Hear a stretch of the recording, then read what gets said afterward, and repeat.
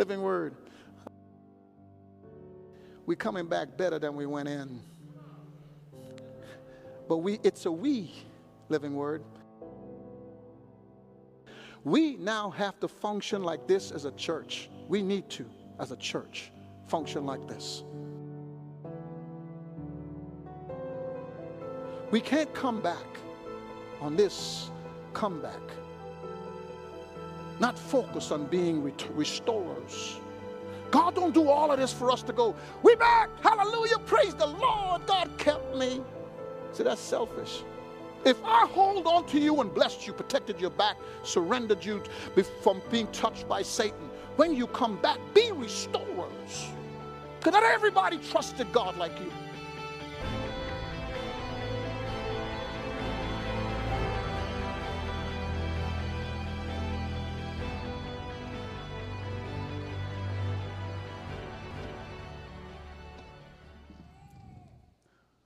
Well, good morning, everyone. Oh, man, look. Good morning. Yeah, man, look. I don't know about y'all, but I woke up this morning. That's crazy in itself, right? And then we get a chance to be in church and worship together, and that's also crazy by itself. And then God allowed you and elected you to be His, and that is crazy by itself. So let me say it one more time. Good morning. There we go. Now, I'm excited about this series because this series is going to challenge me as well as you. And what I mean by that is, what I mean by being challenged is, even in the study of it, it took me a while, y'all. So I'm doing my very best to make sure that you are out on time. I know that second service is very conscious of it, but I'm going to tell you today that you're going to get the professor in me, the one who teaches at a Bible college today, because there is so much to this passage that it requires your attention. Now, if you are a little sleepy, I pray that you wake up. There is some application to this message, but please don't be alarmed. This message is powerful, it's beautiful all by itself, because there's no word of God that is created and inspired that won't change your life. Now, this series about church, it's time to come back to church. It's not just about your physical presence, but it's actually about the church and why and what is church. What is ecclesia? What is what God created? What is what He structured? And my prayer is that you will be excited because for the first time in a long time, we get to not only define church well, we get to say why we are here in the first place. So I pray that your hearts are open.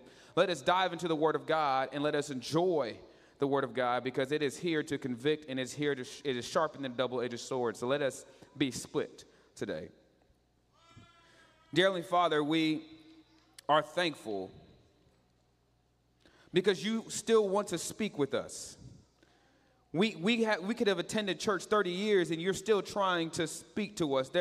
Just in the sermon itself, not because of Pierre Candace, but only by your word, there is grace. Because no matter what we've done all week, the sins we've committed, the experiences we've had, or the distance we created, you still want to bring us back unto yourself through the word of God. So God, I pray that every heart in here is not only excited about you wanting to speak through your word, that my heart is vulnerable, my heart is receptive to what you once said, because the meditations of my heart have nothing to, or should be everything to give you glory. God, I am just a vessel, broken, but know that I am molded and shaped by you. So I pray that everything that flows out is your living water. God, we love you and we thank you. In Jesus' name we pray. Amen. I was at a swimming pool the other day, or let me say a splash pad, because I got to set the scene for you, because this is important. I'm going to warn our culture real quick. Be careful what sayings you take from your parents, because sometimes they just don't make sense. And I'm going to warn you before I say it, because I've never heard this saying before, but I guess it's a real one. So I was at this splash pad at a birthday party. Kids are running around having a blast. But remember, a splash pad is not where there's deep water. So I just want to make sure that you get that before I start this illustration. The splash pad is just basically a pad where things are splashing. It's nothing to do. So all the kids are running around, and they had these two Tupperwares. These two Tupperwares, I guess you would say that they were made for, putting in water balloons, but they were filling it up with water. I mean, maybe a foot worth of water. And then all of a sudden, there's like kids running around. She had to be maybe around 2 years old, and they were sitting in the Tupperware. Now, sitting in Tupperware is not swimming. Sitting in Tupperware is not like where it's dangerous, where you are in 4 or 5 foot of water and you're only 2 feet. So in my head, everybody was safe. At this point, this is when parents don't necessarily have to watch their kids because you can't drown. But not this mama. This mama saw her 2-year-old that stands 2 foot, 3 foot tall and looked at that girl in the Tupperware and said, "Girl, you best get out that Tupperware before you drown and become a statistic." I said, "What statistic, ma'am?" There's no statistics for Tupperware drowning. That's number one.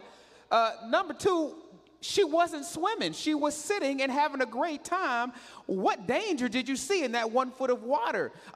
That's not swimming, ma'am. But I kept my own. I didn't say anything. Guess what? That girl got out of the Tupperware and went right into the other one that had only 6 inches of water, as the mom watched so carefully to make sure that her child didn't become a statistic. I just wanted to make sure that everybody in the sanctuary and online was in agreement that that's not swimming. But I also want to make sure that everyone on this church and online knows that some of us ain't having church. That we're in Tupperware, we actually sit in the Tupperware, and there is some water here, but some of us aren't necessarily doing church. We look like it, but we're just a statistic.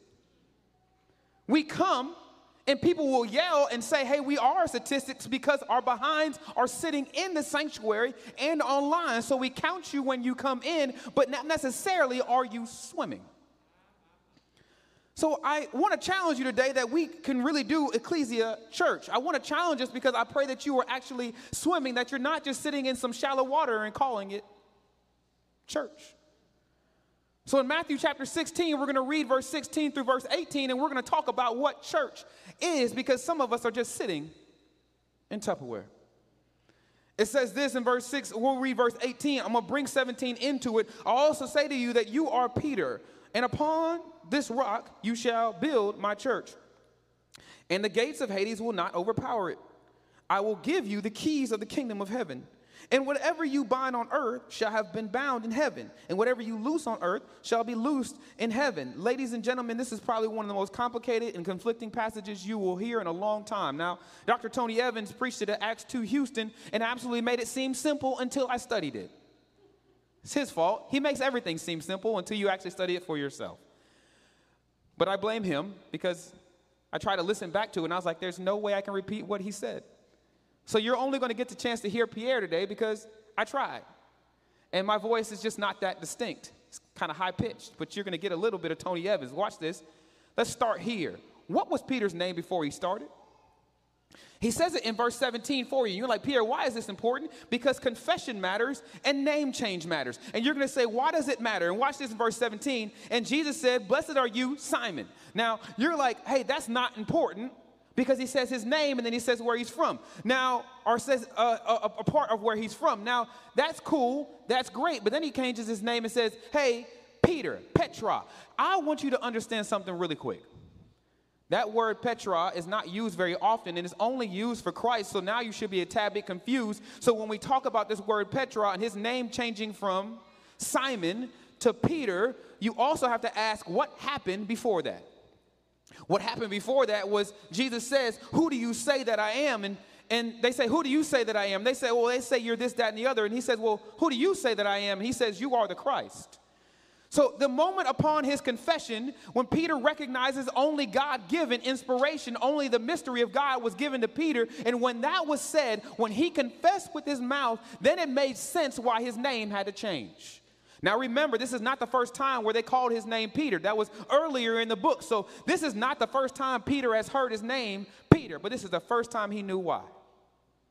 I know this is a lot, y'all, but bear with me, because some of us know that we've changed when we got saved, but this is the first time you might hear why. Some of you know that your behavior was supposed to change when you got married, but some of us don't know why. Some of us know we need to come to church, but we don't know why. And Peter, for the first chance, is not necessarily what you think. His confession, now hear me, Jesus is only the rock and the cornerstone of the church. You can't take his position. Peter is not becoming the rock of the church. His confession confirms Jesus is the rock that he will use Peter to build on top of himself. Now, this is deep, and I understand, but I want you to get this because sometimes we have a tendency to think we are what we are not. But Jesus was making it very, very clear, I am letting you know your role. Now, you're like, well, Peter had a role that was only fulfilled through his confession. I keep repeating that because I want you to understand. However, his role is distinct. His role is to be the representation of Jesus Christ on earth. Be careful how I say this. And he was given a role while he was here. Okay, I know that's a lot.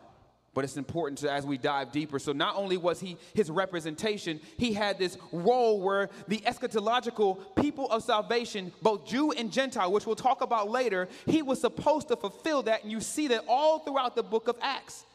So therefore, Peter said, hey, do you know what happens right after this, right? We preached this the other day.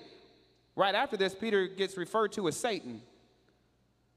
So he confused what his role really was, and we talked about that, so you have to go a couple weeks back and figure out how you can jack up your own role. You know how you mess up your own role real quick? It's when you start thinking you're Jesus. He confused that he was building upon a foundation and started thinking he was the foundation is the best choice of words.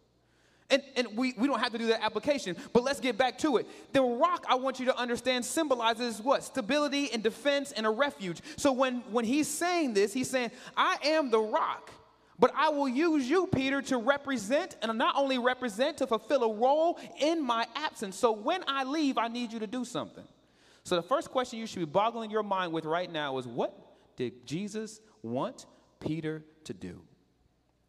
The second thing you should be asking yourself is, while we are living in the eschatological church, while we are living in the church after Jesus rose from the dead and went up to heaven, when he transcended into heaven, what should be our roles? Now, I have to read this scripture. I'm not going to ask you to turn there. It's in 1 Peter chapter 2, verse 5, and he calls you something too. He doesn't use the word Petra, though. He uses the word lithos. In the word lithos, I know you're like, why is it important? Because lithos, he calls you in 1 Peter chapter 2, verse 5. He says, this is who you are. He says, you also, as living stones, are being built up as a spiritual house for a holy priesthood, to offer up spiritual sacrifices acceptable to God, watch these words, through Jesus Christ. So he said, Peter, you are Petra. That means he's more distinct in his role than lithos. So he was a big rock. That means his foundational piece within the church, you're going to find out in the book of Acts, was massive. Peter was necessary. And if you look at the book of Acts, which we will do when he binds and looses things, you'll realize how big his role was. But he had to get that promotion. Guess what you got when you got saved? You went from your name to this thing called lithos, a living stone on earth, so that when people look at the people who have accepted the free gift of salvation, when they see you, they're supposed to see a stone. But they're supposed to see a living stone. There's a difference between a dead stone and a living stone, and there's only one resemblance, that when people see you, you should be moving. That when they see you, we should be a conglomerate of stones. Now, this is what I'm stealing from Dr. Tony Evans, is that us as lithos, we are the conglomerate. We are the ones that multiple stones get together to make up the defense and a holy priesthood. That when people look at you, you should be fulfilling your role. But what is your role? Not only are you a living stone, you are a holy priesthood. Now, if you know the word priesthood, this is fast. Y'all going to get a lot of definitions in a little bit of time. He said, if you know the priesthood was the intercessor between God's presence and the people. So when he says you are now a holy priesthood, now you are a set-apart priesthood, that you're supposed to be the intercessor for those who are not saved to the presence of God. So if you are transitioned, meaning you have accepted your free gift, people are supposed to see you and see the intercession or see the opportunity to get to Jesus Christ through Jesus Christ.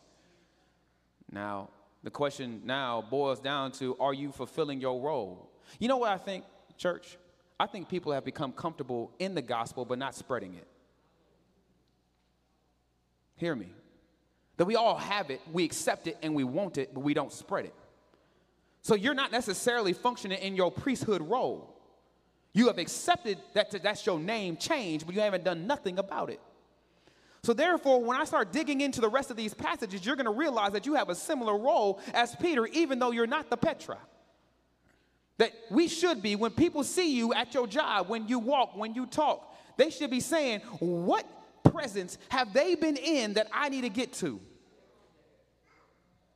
But when people look at your life and you look very normal, that means although you have accepted the name change, your role hasn't changed. Let me give you the best example. There's a situation that happens right here and back there and everywhere, and many of us got married and went to Vegas. Whatever you did, that's on you. You got married, though, because after you got married, the lady's name changed. My wife's changed from Fernandez to Cannings. I'm glad that she likes that last name. It has a little English to it. It's dope. Shows my bouginism. It's a new word. Look it up in the Greek.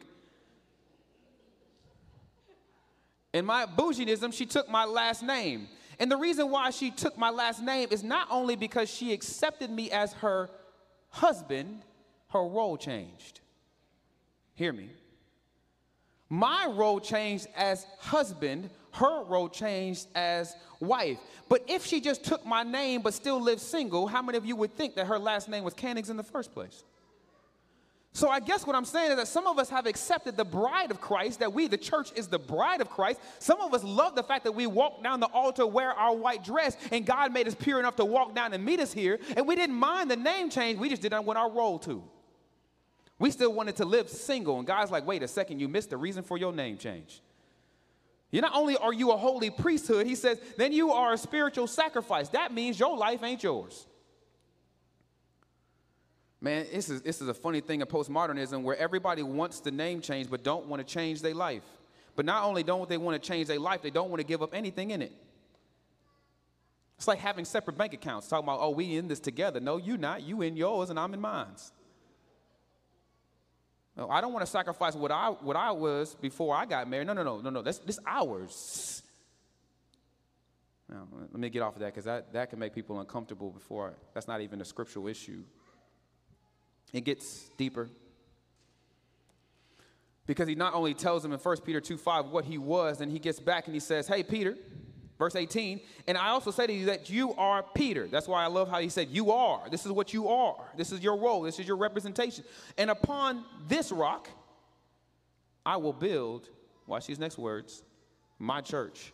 There's two pronouns you need to hear real quick. I will build my church. And before I even dive into the word church, let's get to the word I and will. And then the next word is build. Let's stay on the swimming illustrations, will you? When you were young, some of us still can't swim. If you can swim, that's great. Don't raise your hand. You're not that great. But if you can, there's a couple ways in which people taught you how to swim. Some old school couples or men or women just throw you in the water and say, figure it out. It's not safe. Then you will become a statistic. Okay? And it's funny, the people that usually throw their kids in there because they can't swim and they don't want to get in the water with them. We'll leave that alone for another day. But if you really wanted to teach the kid how to swim, you would give them floaties, right? A life vest. Then you would get in there and you would put your hands underneath them so gently. Then you would teach them how to kick. And then you would teach them how to move their hands. And then you would teach them how to do all the Olympics things we've seen on TV. You would teach them how to swim. But the life vest works if you can't swim, parents. You know why the life vest works? It's because even if you throw them in here, the life vest is built so that even though they may go underwater for a second, they always going to come back up. See, the church was built. So although by yourself you can go underwater, but the vest was supposed to pull you back up. But see, when we miss church, when we start saying church is not necessary, and then you wonder why you are, I guess, experiencing the drowning feeling. And you are struggling on your own. That means you can't make it by yourself. Then you start to realize why this church was built. Because before Jesus left, he put you in a life vest. And when he put you in the life vest, even though you would experience some water, even though the water may cover you at times, even though the waves may kick up against you, you always gonna stay on top. But if you take the life vest off, if you start saying this church is unnecessary, I'm not talking about Living Word Fellowship Church. I'm going to give you 5 different ways in which church was defined in the New Testament because I want you to get all of them. I'm just not talking about attending the church. I'm talking about the universal church. That means you're salvific. You are saved into the universal church. Universal meaning everyone that is saved is a part of one church. So therefore, if you take, I don't need the life vest, and like, why did you get saved? You were birthed into the church. This pandemic has taught us a lot, right? It's taught us about loneliness and not being able to be a part of the life vest. My prayer is that when I define these words for you, it says, I will build my church. The word build means to construct. I know it's not hard for you. You've seen this all over Houston. If you lived in Houston long enough, you know that we're always under construction. If you've been on 610, it's never fixed. That's a real word. Like, nobody should ever use 610. It says, I will build, I will construct my church. And Peter, guess what? I'm letting you know I'm defining your what? Your role. I will build my church on you. Oh, man. So if Peter doesn't accept, because you know what happens after this. Not only did he say, get behind me, Satan, on top of that, he denies Jesus. And then Jesus has to come back to him and say what? Peter, do you love me? Then he says, Peter, if you love me, then you will take care of my sheep. So I still want you to fulfill your role. So if we dive in really quickly, Peter's job was to be a part of the construction of the church. And I will prove that to you later. He says, I want you to play a fundamental role in this build, but it's me who is building it. Oh, Pierre Cannings is not building it. You know what, pastors these days, we think we build churches. We think if we can, through our personalities and our preaching styles and how much social media presence we have, we can build church. And God's looking at you, no, you missed it. I'm going to build my universal church. It is not yours. It is not Pastor Canning's. It is not Living Words only. It is a universal church that I am building. I can only do that. The problem with Christianity today is that we start building our own church, and then we start having conferences trying to teach people how to build a church. But teaching people techniques and different principles that are not biblical only to build a falsely constructed church. There's only one constructor. There's only one Bob the Builder. Do you understand what I'm saying? The issue is, are you reading the manuscript on how to build it? This is what I'm going to be honest with you. This is a transparent moment. Y'all have experienced offering here, okay? Pastor has a way of doing offering it's very unique to Living Word. Not only do we not pass the plate, y'all got that. This is not about tithes. Don't turn off. It's not about tithes and offering. But he always gives y'all a verse. I don't know if y'all recognize that.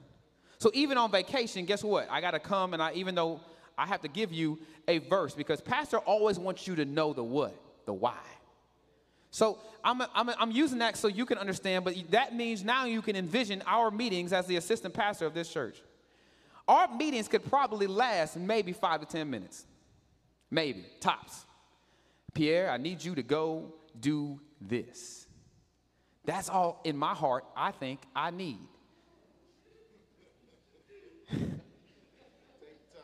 Thank you. Developing this. Jordan Washington is now helping with discipleship, and he's doing a great job, but his meetings last a long time, and it's both of their faults. If you know Jordan, you know what I'm talking about. Kieran's experience. Everybody in the church, I was his child. I am his child, and I have experienced the whys for 3 to 4 hours at a time.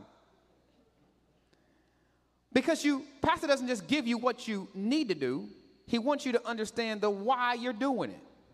Now, he may say it 3 times in the same sentence and paragraph, but he's still going to say it. Pastor doesn't want you just to not know the why, and Jesus doesn't want you not to know why the church exists.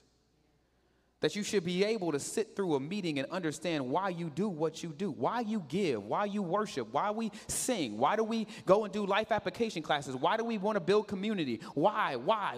But the problem with church is that we just want to be attendees. We don't want to understand why. We just want to know, like, tell me what I got to go do to fix this marriage real quick, Pierre. Get me out of here. I want a 15-minute meeting and get me out. You better preach that word, but preach it fast. But God's like, wait, you don't want to know why? You don't want to know why you sit in these pews? You don't want to know why we sing songs? You don't want to know anything. But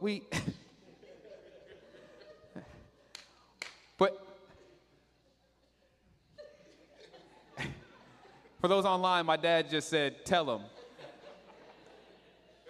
But I don't want to tell you man, look.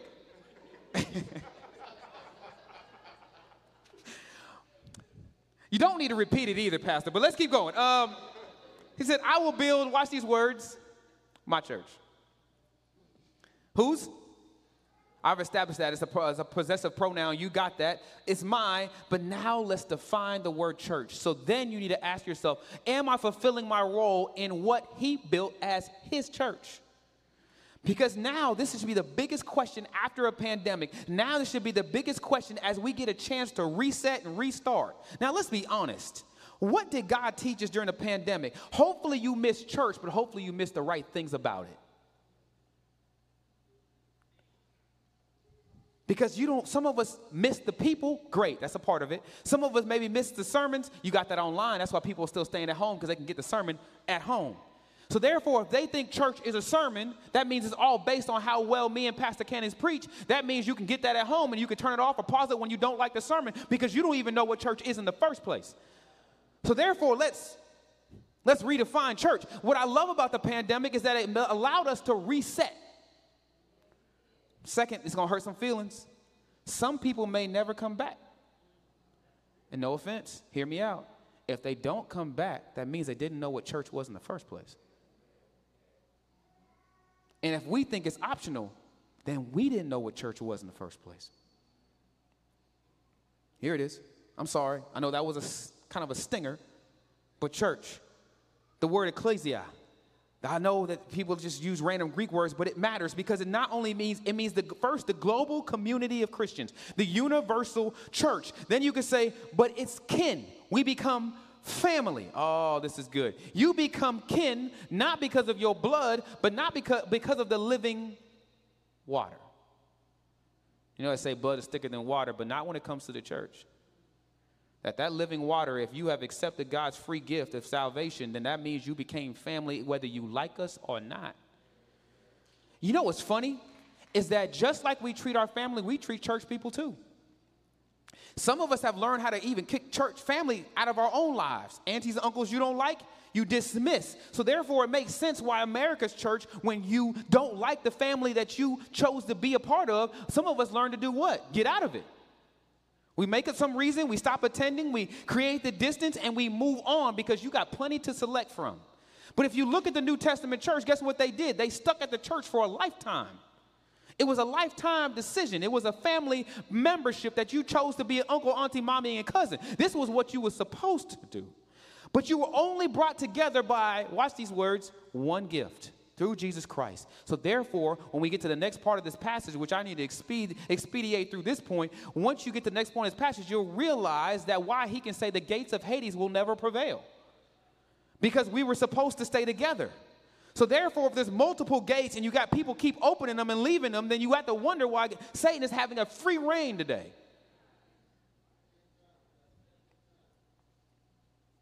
That we were knit together by his sonship. We were knit together by his willingness to die on the cross for our sins and raise 3 days later. That is important. That's why he says my church, because the only way you have church is by his sacrifice. Okay? Hear this out. We can't experience life without a sacrifice, and neither can we experience church. So that's why if you were to look at certain churches and look at America's churches, there's sometimes a reason why we have to what? Make you excited. But in reality, if you recognize it was his church and the only reason you were invited into his universal church and his local church is because he died to give you life to be a part of the community, and his blood makes you thicker than water because of his living water. If you knew that, Nothing should have to get you up to be here. There's no alarm clock. You should be just as excited to go make your 6 figures to come to a church that has millions of people. My point is that some of us don't know what church is. That's why we have to wake you up when you get here. Because if you realize the only reason you were invited through those doors was not because they were open, it's because Jesus Christ died to get them open for you. Like, his blood opened that door. And I'm not talking about physical blood and opening up physical doors. I'm talking about you were invited into a church. So when you get here and they say, let's worship, you like, well, I was waiting for that. You taking too long. Can I tell y'all something, second service? We love y'all. So before I say something, we family. I told you that. I established that so I didn't get in trouble with this next statement. So I'm not pointing at any individuals. But I am saying is that we as second service recognize that we have an 11 o'clock service, but it doesn't necessarily mean 11. Take your time. We know that it means right around 11:30. Because people have made church what? As long as I don't miss the word, I had church. Y'all, don't tell me I'm lying. This is the truth. But in reality, if you think through church, church was all about the community. And not only that, you should be having community all week long. That's number one. Number two, you're so excited to get here when the doors open because it's not about the sermon, it's about the church. So if church was only the sermon, then we should just stand up and preach and let you go home. Y'all, see, I could tell I stepped on some toes here. 11 o'clock, you know, I love you. Let's just go through some quick definitions for you so I can move on before I get beat up after church. Church, sometimes it's just referred to a meeting of a group of believers. Where 2 or 3 are gathered, then they had church. You know, it's funny how America makes all about membership. The first question you get asked when you attend a pastor's meeting is, how many members do you have? But if they knew that Jesus wanted members to get together so they can worship God together, and it didn't matter about the edifice, is the word they use when you go to these, how large is your edifice? How many members, they use all these random words. How many members visit? How many members have joined? Bro, get out of my face. The biggest question you should be asking yourself is, how many members actually believe in what you talk about, brother? That's what you should be asking yourself. Sorry, let me stop. That's just more internal. I'm having internal struggles. Now, second, this means that Christians are the people of God, especially when they gather for worship. Now, remember, worship is not a song, it's a lifestyle. The entire group of living in one place. Have you ever noticed in Acts chapter 2 that they were going from house to house? That means that they would move to somebody else's house that had availabilities to have church. Yeah. But it also designates, like I said already, the universal church. The one thing I want you to understand about this church is it's powerful. Now, it's more powerful than we know. And the reason why you come here is because you're supposed to experience what the church can do through its power. Because right there, we get back to the verse. You see how much long I'm taking on each word. Church mattered to me. Peter mattered to me. You're going to get a sermon out of each word. And I'm going to slow down and get you this last one. It says, and the church and the gates of Hades will not overpower it. Hades will not overpower. Gates were opportunities to whether exit or enter. Now, be careful with these words, because in this scripture, I cannot mislead you and say I know which one it is, because he said the gates, plural, of Hades. That means there's multiple gates where Satan or Hades can enter or not exit. Just careful. So therefore, when he says the gates of Hades will not prevail, the first thing you should be asking yourself is, what is Hades? Hades is very similar to Sheol in the Old Testament. When you look through all the Psalms and you realize he kept saying Sheol, Sheol, Sheol. Sheol and Hades both represent the fate of all dead, the people who had not experienced God's salvation or his grace or the covenant. So therefore, when he says, hey, the gates of Hades, that means death won't prevail over my church. So if we were like, well, Pierre, it has some satanic to it. Yes, it does, because Satan, as we know, wants to conquer and cause death. Hades was also a place they believe held the dead before they went to eternal hell. So therefore, right now, if you say, what is Hades and what is it trying to do? It is trying to what? Cause death within the church. So if it can get you out of the gate, or you want to exit the gate on your own, he's saying the power of death is outside of these gates. So I guess what I'm trying to get you to understand is, you're like, man, Pierre, why church? I'm not just talking about physical meetings. Why church? Why church? Because in here is life. But not just life as you want it. Not just life on your favorite scale. I'm not talking about that. I'm talking about he can bring life to every area of your life. He can bring life to your marriages, your singleness. He can bring life to the places you think are dead. That is a life moment. So therefore, I guess what I'm trying to get you to understand is that he said, Peter, I will build my church, and I will build my church upon this rock. And on this rock Hades will not have what? Power to overcome it. But how did he do that, ladies and gentlemen? Because everybody starts clapping when we talk about singleness and marriage, but you know what he was talking about? His gospel. You know the only way you can have power over death? Oh, death, where is your sting? But the only way it doesn't sting you is if what? You have eternal life. Therefore, you will not experience the power of Hades that are at our gates, are waiting for you to exit the gate. The only way for us to experience the beauty of what this verse is talking about is through Jesus Christ's death and resurrection. And when he died, he gave you, if you accepted this free gift, he gives you life and life eternally. So you're like, Pierre, what is he telling Peter to do? Go preach that gospel. Because if you preach that gospel, nobody will experience Hades. So then I look at my church and I look at our church and I say, when's the last time you preached that gospel? It's not up to Pierre Cannons. That was up to you. Because the only way people don't experience that death is through your sharing of the freedom of life. Man, please don't. People overlook it, but then you shouldn't. Because the word overpower means to have the capability to defeat. But then reverse, it means that we have the victory over. That means it is impossible through the gospel message for death to win. Because even in your death, you still go and have eternal life.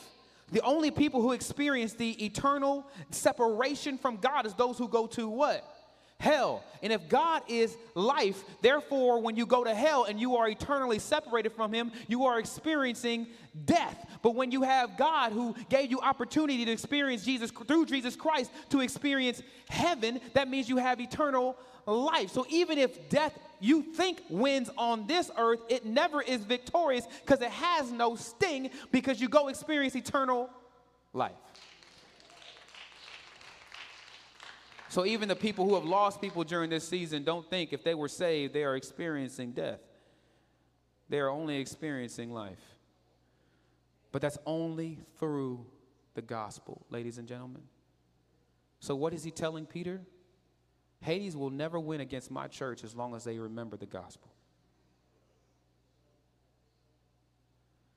The gospel should dramatically affect every Christian in here, because it gives you overcoming power. There was a time when, similar to Jordan's story last week, cool story, never pulled on another man's shorts, but I'll let him have that. But I had a similar experience. My dad was the gentle teacher. He didn't just throw us in and say, figure it out.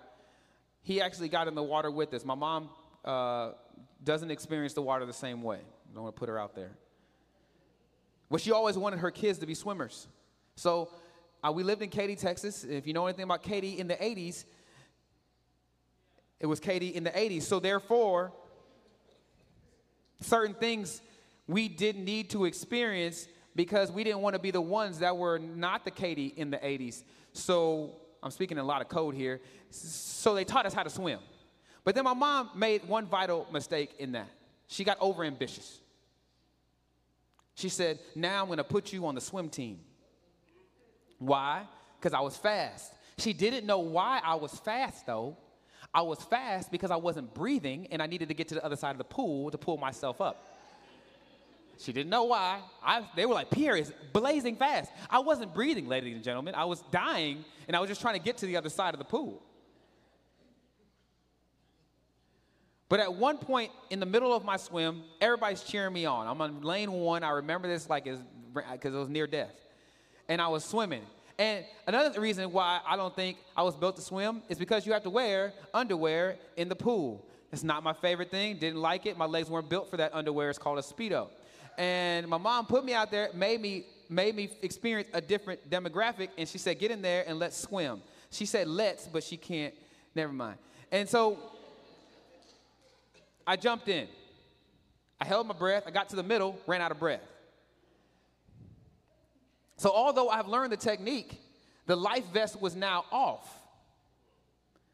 The little kickboard they put you in front of, that was gone. I could breathe with the kickboard because you push the kickboard up, down, and you can go up.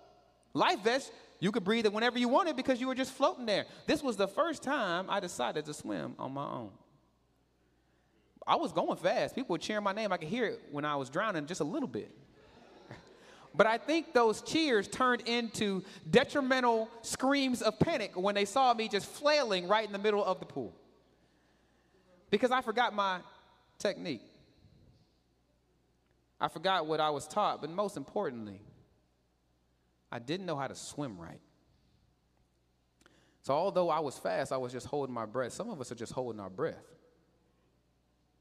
You come to church just holding your breath. You're not really experiencing any technique. You just trying to get to the other side of your Sunday. You just trying to get from one side. You hold your breath during service. Try your best not to fall asleep because everybody can see you in this large sanctuary. And guess what? Say, I'm going to hold my breath, and I'm going to make it to the other side. Then I'm going to take my Sunday nap. I'm going to eat my collard greens, and then I'm going to go to bed again.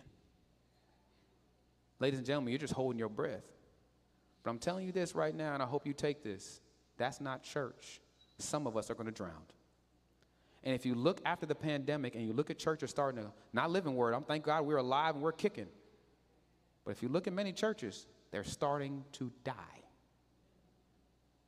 Because all they were doing was swimming everybody in the sanctuary was just swimming, getting excited, and just trying to make it to the other side. My prayer for Living Word Fellowship Church, please pray with me on this, is that's not who we are. Like, you don't just come here to get to the other side, but you actually experience church. But you know how you know you're experiencing church? When your life becomes the gospel for somebody else's. That's when you know you have your life vest on because you'll never drown. But not only that, is that you'll experience what this thing called, you will never experience death. So not only will this gospel save you and your family if they accept the gift, people will start to see you with the life vest on and say, why am I drowning, but they aren't?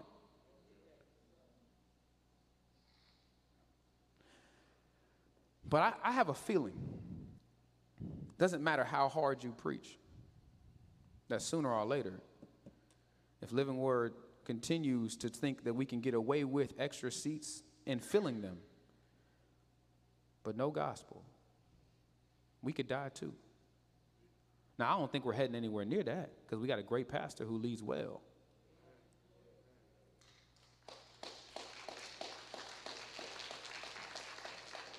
But don't get it confused.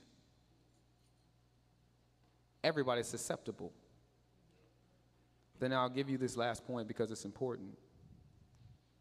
It says this, I will give you the keys of the kingdom of heaven, and whatever you bind on earth shall have been bound in heaven, and whatever you loose on earth shall be loosed in heaven. Now, for me, studying this was confusing because guess what pastors use this for? So I don't know if you know this about this verse. The Catholics use this verse to say that the reason for the Pope, y'all know this? That they believe that the Pope is I guess you would say, the lineage of Peter. So Peter being the rock, that means the Pope is now the rock and can do what I'm fixing to say and do, which is concerning. And then some pastors use this verse and say, look out, congregation, whatever you loose, God's going to hold it And he's going to loose it for you. And I've seen preachers preach this for prosperity, meaning if you want God to loosen up his treasure in heaven, he's going to loosen it up and shake it all over your house and you get rich. I've seen people say that you can bind things up. You know, people say, I can claim it. I can bind it myself. Stop. Those are wasted words, ladies and gentlemen. Because guess who he's talking to right now? Peter. You're like, well, Peter, we don't have any binding, loosing power? Be careful with that, ladies and gentlemen. He was an apostle. So when he says you have the keys, he gave Peter the keys. The keys were authority and power, but it was only given, Revelations chapter 1, verse 18, with the keys were only through Jesus Christ. Because guess what it says in Revelations chapter 1, verse 18? It says that authority was given through Jesus Christ. And he says, I'm the one who has the keys to Hades. You know why I thought that was important, just for your own knowledge? I know some of y'all, this may not be your favorite sermon. Is because even though Peter got the keys through the church, it was still in Jesus' hand. So guess what every church should lean on? The salvation of Jesus Christ, because it's him who has the key. But moving on, because I know everybody's interested, if all those translations are wrong about loosing and binding, etc., what was that experience for Peter? Now, let me just give you a historical research. You ready for this? When he told Peter that, he was saying, you now have the authority, Peter, to speak on behalf of the Torah and behaviors. Because guess who also had that authority according to Isaiah? The priests were supposed to be able to speak on behalf of the Torah, and it changed behavior and customs, etc. That the Pharisees had misused this authority. Now he's saying the Pharisees no longer have this authority. Peter, you do. And since you are now going to be the leader of the church in the New Testament, I want you to make sure that you have the authority to interpret the scriptures and speak and give people the understanding of what they need to live for Jesus Christ. And you're like, Peter, prove it. What was Peter's first step after the ascension of Jesus Christ? He preached at Pentecost. But everybody goes straight to Pentecost. Did you know what happened before Pentecost? The upper room. And right after the ascension, Peter was the one who spoke to the disciples, and he starts to tell them what's going to happen. Guess what also happened when he went? He went to preach at Pentecost. The Holy Spirit came. Then he started preaching. He had the Council of Jerusalem, Council of Jerusalem, and he had to fix situations between Jew and Gentile because they were separating themselves. So Peter had the authority to speak. Guess who God gave the vision so that all y'all could eat y'all's red meat? Guess who God gave that vision to? Now, this is when you perk up and pay attention. Your pork chops was because God gave who a vision? Peter. So that Peter could change the custom so that we can all enjoy four-hooved animals. I guess I'm trying to get you to understand is that this was written so that Peter could establish the behaviors and the customs of the New Testament church. So be careful how you interpret this text, ladies and gentlemen. Sometimes God has designated a role for us. And Peter had a role. This is also important because if you ever look at Ananias and Sapphira, you would realize that Peter had power in the New Testament. So I guess the best thing for you is that we should make sure that we fulfill our role. So what is your role? Ephesians 4:20 would tell you that everyone in this sanctuary has a role. So the question you should be asking ourselves is, if we don't do our role, then what is church? Like if you come and leave and fulfill nothing of what God has gifted you with, then what is church? If you go to the pool but only sit on the side, you are not swimming. So if you come to church and you only sit on the side, you are going to get burnt. You need to hop in the water.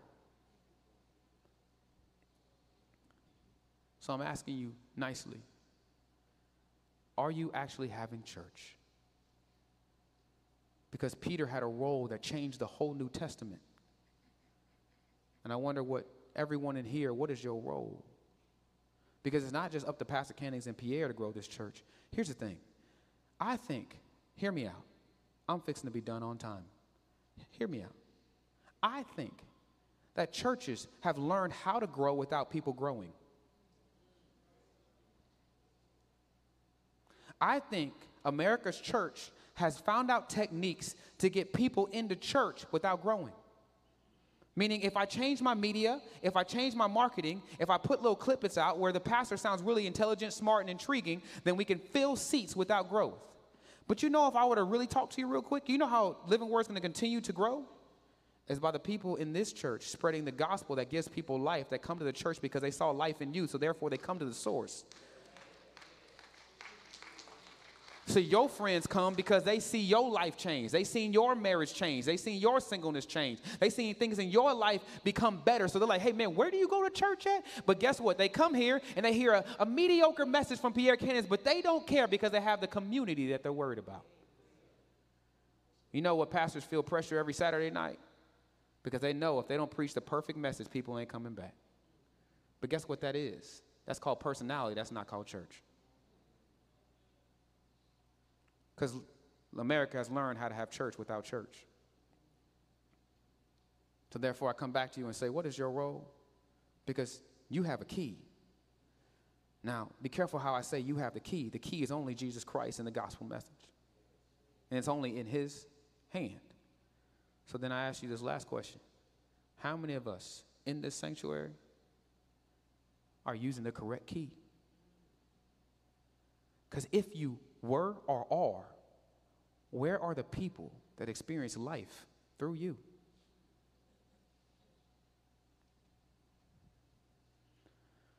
The last thing about swimming. My dad saw that I was eager to get in the water. I was. Like I said, I grew up in Katy. It's important to this context. Everybody was jumping in. Now, no kid wants this experience, but it's real. Everybody's jumping in, and some people were earlier swimmers than me. I started swimming at age 5. Some of these kids been swimming since, they had the resources, them baby swimming techniques where they put the baby and let them float. Some of them had that experience. So I saw all my friends just jumping in, and they were splashing and jumping. My dad's looking at me. He bow-legged. It's not fun. Like, he's the only one at the pool, really short shorts and the afro. And we in Katy. And he walks in the pool. Son, slow down. Son, no running in the pool area.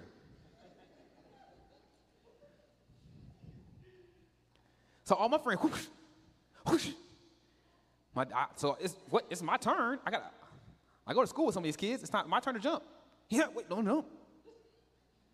All of a sudden, he reached in the bag and start blowing in them army floaties.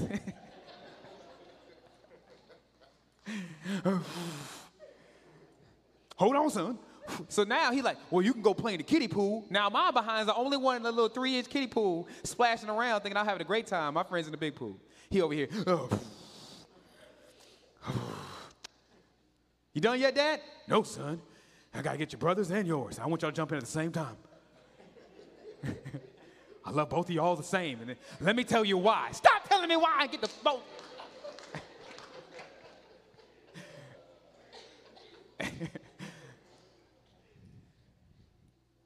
Because he knew that I couldn't swim. So he had to breathe in the things that would help me stay above water. So Jesus looks at Living Word Fellowship Church and knows that some of us in the sanctuary can't swim. So he keeps blowing into your life so you can experience what it feels like.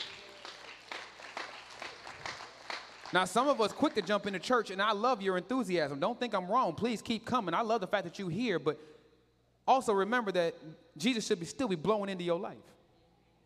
So I don't mind if Living Word has some people who are in the kiddie pool for a little bit until they learn that they can put on their floaties.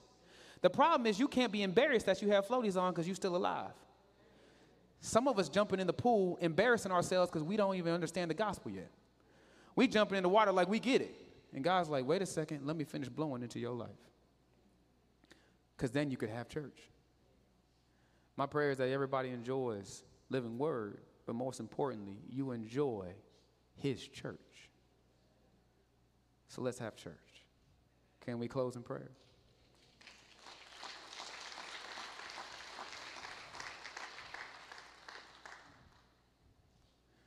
I know some of us, this sermon, whether you're online or in person, this wasn't a dig at anybody, but it's truth, right?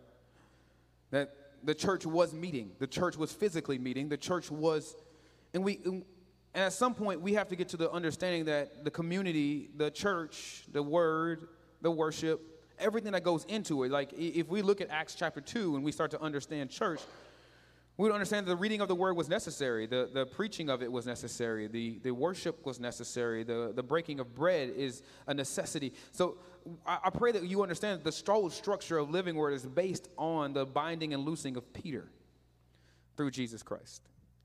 But at the same time, I recognize that some of us have been in church but may not have necessarily, let me say it right, been swimming. So my prayer today for those who are convicted by this message, while everybody prays with me, I want you to ask yourself a question, whether online or in person. Is it time for you to actually do church? How many of us have used the excuse that we're here, we're present, but we're not swimming? Some of us have even dangled our feet into the water. You know how many people do when they don't know how to swim. They sit on the edge and they just kick water into other people's faces. But today I'm asking you to jump in for the first time. Today I'm asking you to try to live a life that is according to the gospel, because that brings us life. Living Word will never die because of the gospel of Jesus Christ. Doesn't matter which pastor is here. If the gospel is centric, the gospel will always live. So while you're sitting there and contemplating your decisions, your swimming, I pray that you will be vulnerable to Jesus, saying, you can do more. We can be a living word. While Chris is playing, I want you to spend time in prayer. I'm not really asking for a major come to the altar experience, but I do want God to touch your heart accordingly. Now, I know some of us are in the kiddie pool right now, and I'm okay with that. But let's excuse the kiddie pool for jumping in. My prayer is that you saw and you experienced Jesus blowing into your floaties, that you now experience what it feels like to be in the big pool, doing what God has called you to do, so people can see how fun it is to be with Jesus Christ. So today I'm going to ask those people who are saying, God, I can do more. I can swim now. I understand that I've been coming to church, but not having church. That I want church not only to be functioning within these four walls, but as you go home, that you are the living stones that go out. That the conglomerate of Jesus Christ goes out to people. That cousins, aunties, friends are changed because you are a living stone, a holy priesthood. That your name is changed, but now your role is changing as well. My prayer for those is that, man, Pierre, you're right. I changed my name. I don't mind coming, but now I need to change my role. If that's you today, while Chris sings, I want you to stand and change your role. I want you to stand and say, I will have church, but I'll have real church. Oh, come to the altar. The Father's arms are open wide. Forgiveness is bought with all the precious blood of Jesus Christ. Oh, come to the altar. The Father's arms are open wide. Forgiveness is bought with the precious blood of Jesus Christ. You know, we always, whether you're standing or you're sitting, God is still speaking. So it's not like the physical representation of your stand is anything different if you're just verbally or praying and telling God, I need to change church.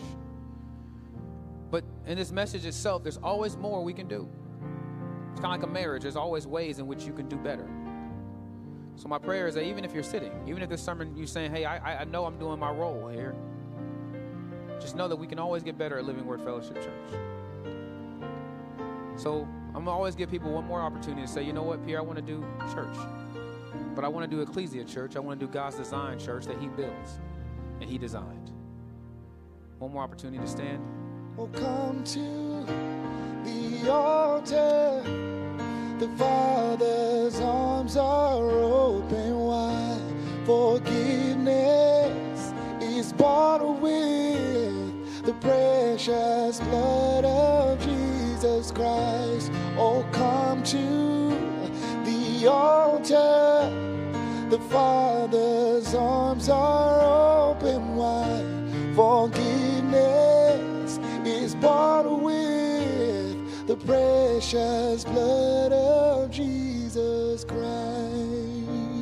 I want to pray with you because I'm excited to see how God will use you. You're standing because you're saying, God, there's so much more that my life can be for you. There has to be. Because if all it is being born, going to school, working, and dying, we have missed purpose. The church was supposed to be a living vessel that's not just vibrant on Sundays, but goes out Monday, Tuesday, Wednesday, Thursday, Friday, Saturday. That people can see your church experience on Sunday every day of your life. That your worship on Sunday is just a physical example, our physical exuberance of what is internally happening. So God, I thank you. Heavenly Father, we thank you for how much you love us, that you've given us church, that gates of Hades will never overpower the church, that we will never experience death, we will never experience Sheol, all because of your gospel. But I pray that many of us become Peter, that people see our lives, see our marriages, see our singleness, see ourselves on our jobs and say, hey man, there's a life in him. That people will be drawn into a light that shines bright inside of us. And that living world will be such a bright place in this world that people have no choice to come out of their darkness and experience this beautiful life. God, we love you, we thank you. In Jesus' name we pray, amen.